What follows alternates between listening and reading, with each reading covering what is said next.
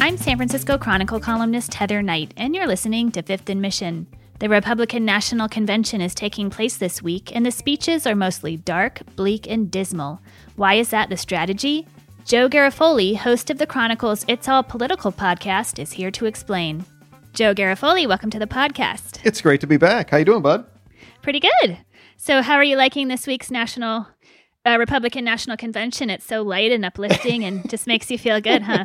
Yes, well, we were promised from the chair of the RNC an, quote, aspirational and inspirational week or 4 days of programming.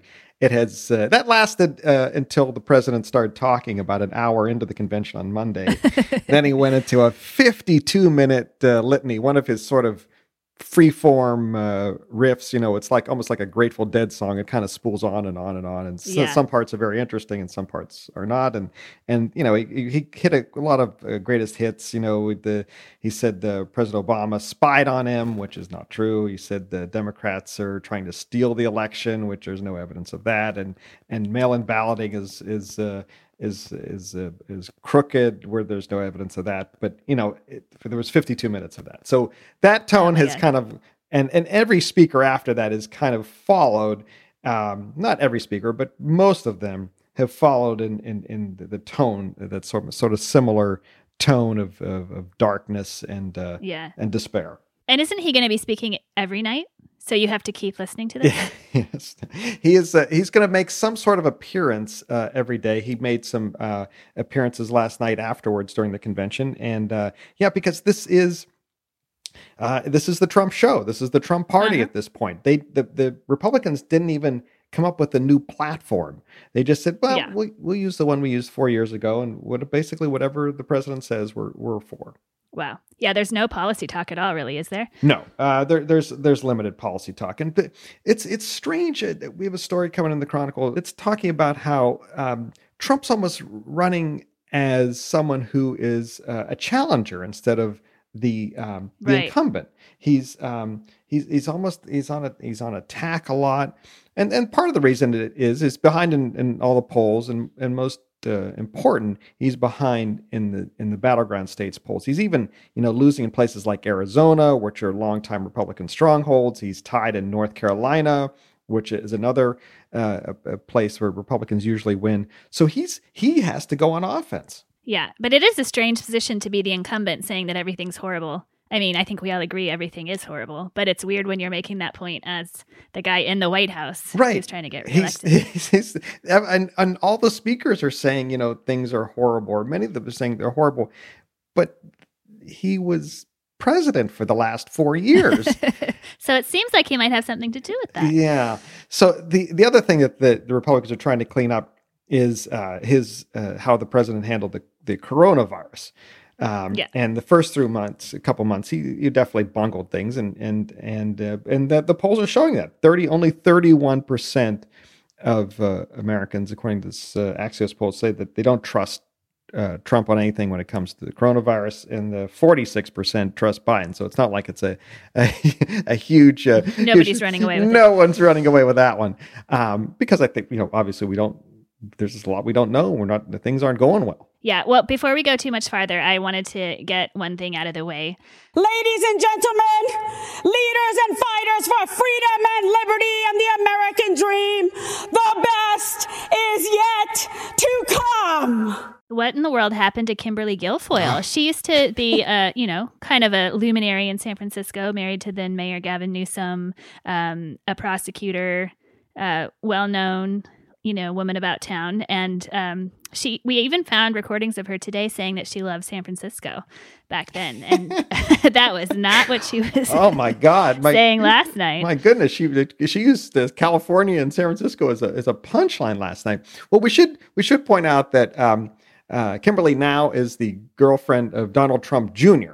Yes. And she says that, looking back on those times with the governor, that, she wasn't as much of a liberal then. And she said he wasn't as much of a liberal then. He wasn't as lefty as he was then as he is now.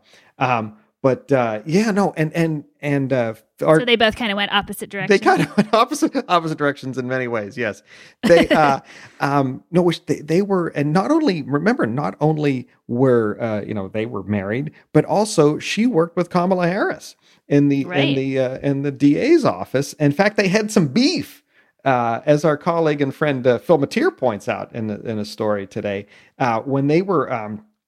They had sort of a rivalry, and she left to go to LA for a while. Kimberly Guilfoyle did, and when she wanted to come back, she said Harris blocked her from coming back to the DA's office. And she's the line she said at the time was, "The bottom line is she didn't want me there." So there's some. These were like juicy, gossipy times where they all kind of hung out in the Pacific Heights moneyed crowd there, and that of course forms the core of the fundraising base for both Harris and Newsom. But yeah, no, there was a lot of and of course that was in those days Kamala Harris was Willie Brown's girlfriend. So this is even more intrigue to the story. We could just write gossip for the rest of the year. No, this will be on like TMZ. Let's hear a bit of Kimberly Guilfoyle's convention speech. It went very dark. They want to destroy this country and everything that we have fought for and hold dear. They want to steal your liberty, your freedom. They want to control what you see and think and believe so that they can control how you live.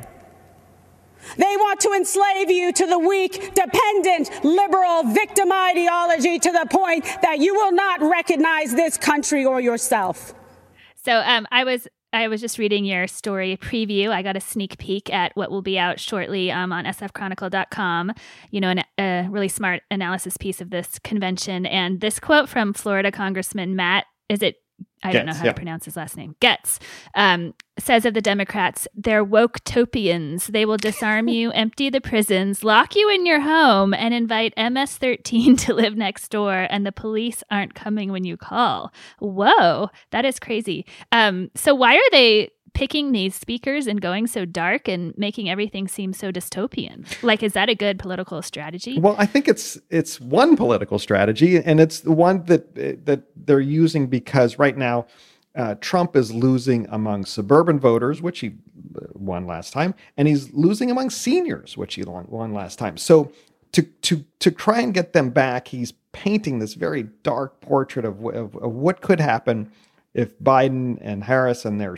radical socialist friends take office.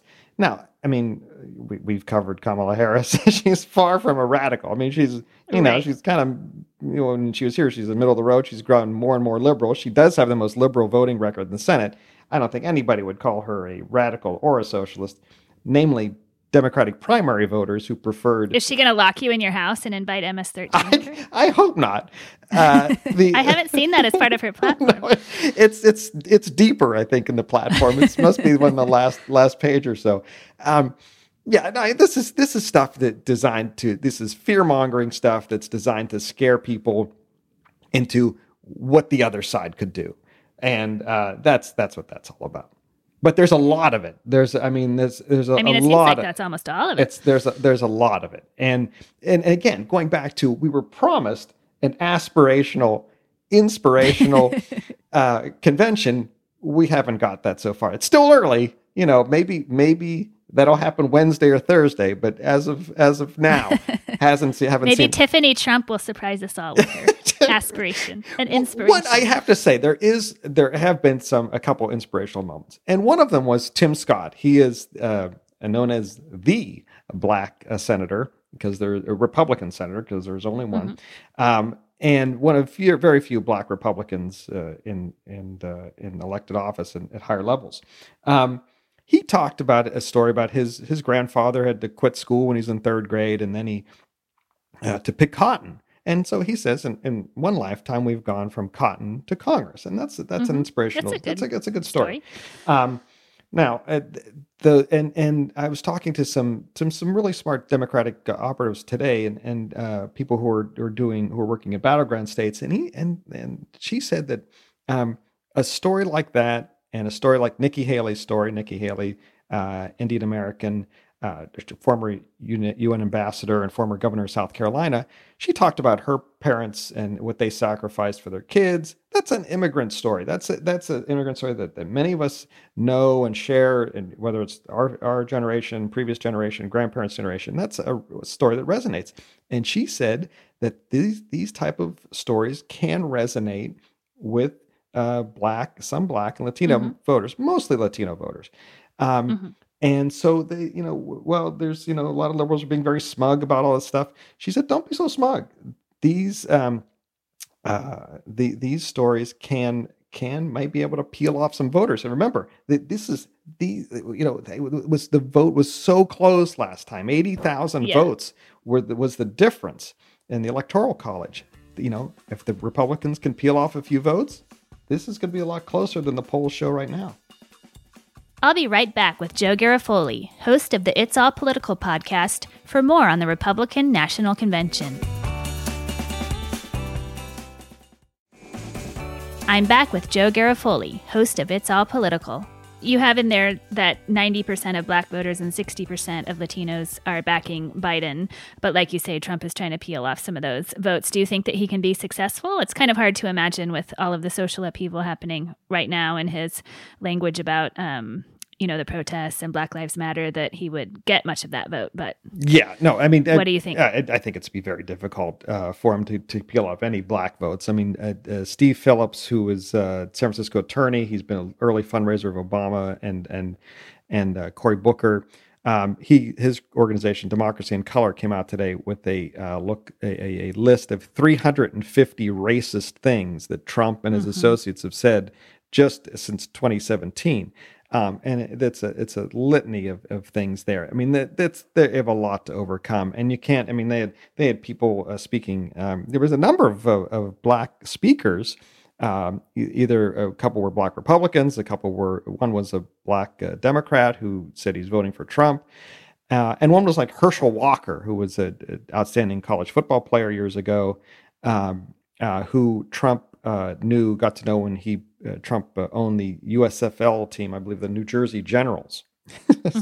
And I don't remember that. No, I know we're getting deep into the weeds here, but Herschel Walker played for that team, I believe, and he got to know Trump, and he's got to know Trump on a personal basis, and he attested to Trump's personality, which there's also been several attempts to try and soften Trump and talk about how he's sort of a different person, in private, in contrast to Joe Biden, where the main theme of the Democratic convention is Joe Biden, nice guy, right?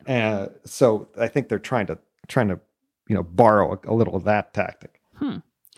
Why do you think the suburbs have become such a hot button topic in this year's campaign? All of a sudden, what do you think is behind Trump's insistence that Democrats will ruin the suburbs, and why does he keep talking about the suburbs? Well, because he's losing them. He's losing. He's lost support in the among suburban voters, particularly among suburban women. We saw that here in California, in the House races, particularly in Southern California, where the Democrats flipped 4 races that are based either in Orange County or around Orange County. And the women were the swing vote. A lot of that they're disgusted by a lot of the things that the president has said and done, and the policy of immigration and the border. That resonated with a lot of women, particularly women who voted for Trump previously. So that's why he's that goes back to why they're trying to sort of scare some of these voters back into voting for Trump, and scaring them by the prospect of mobs coming into your town. There was a couple from who was featured in the first night of the convention, a couple from Missouri who are 2 lawyers, and they live in a beautiful home, and I believe it's a gated community or some sort of private community. And there was a Black Lives Matter protest outside their house, and they came out with guns drawn, and they're actually facing charges for that now. But they came out and said, this what happened to us could happen to everyone. There could be a full takeover of the suburbs, and that's of course very thinly veiled racist rhetoric about, Yeah. you know, a quote unquote, that means black people coming to the suburbs. That's what that's all about. Right. And daring to walk down the street protesting. Yes. So I heard so many friends and family last week say that they just loved the Democratic National Convention and were really inspired by it and felt hopeful for the first time in a long time. But polls show that there was actually no bounce for Biden afterwards, which is unusual. What do you make of that? And I would be surprised if Trump get much of a bounce either. It's a reflection of who we are right now in politics. Everybody's in their own camp. There's nobody really bouncing. There's nobody to bounce. There's a very small percentage of people who are undecided. It's mostly the big effort in the race is going to be get people to vote. And especially this year, because of, you know, it's going to be a lot different to vote. You're going to have to vote for the most part by mail.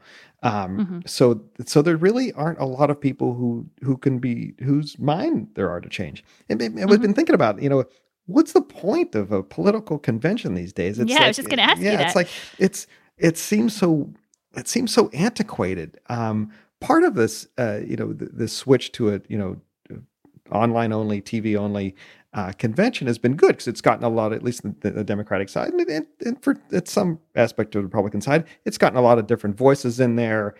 We hear from, you know, it's not a litany of speech after speech after speech of you know, boring political speech. I mean, I cover this stuff and I'm even bored by it. So we've seen a little bit different pacing, and it's, you know, only 2 hours as opposed to several hours. So that's been a positive. But I mean, what's the point of this now? All the party's business, as we saw this year, could be all done over Zoom. They don't care about the platform; they blowing it off.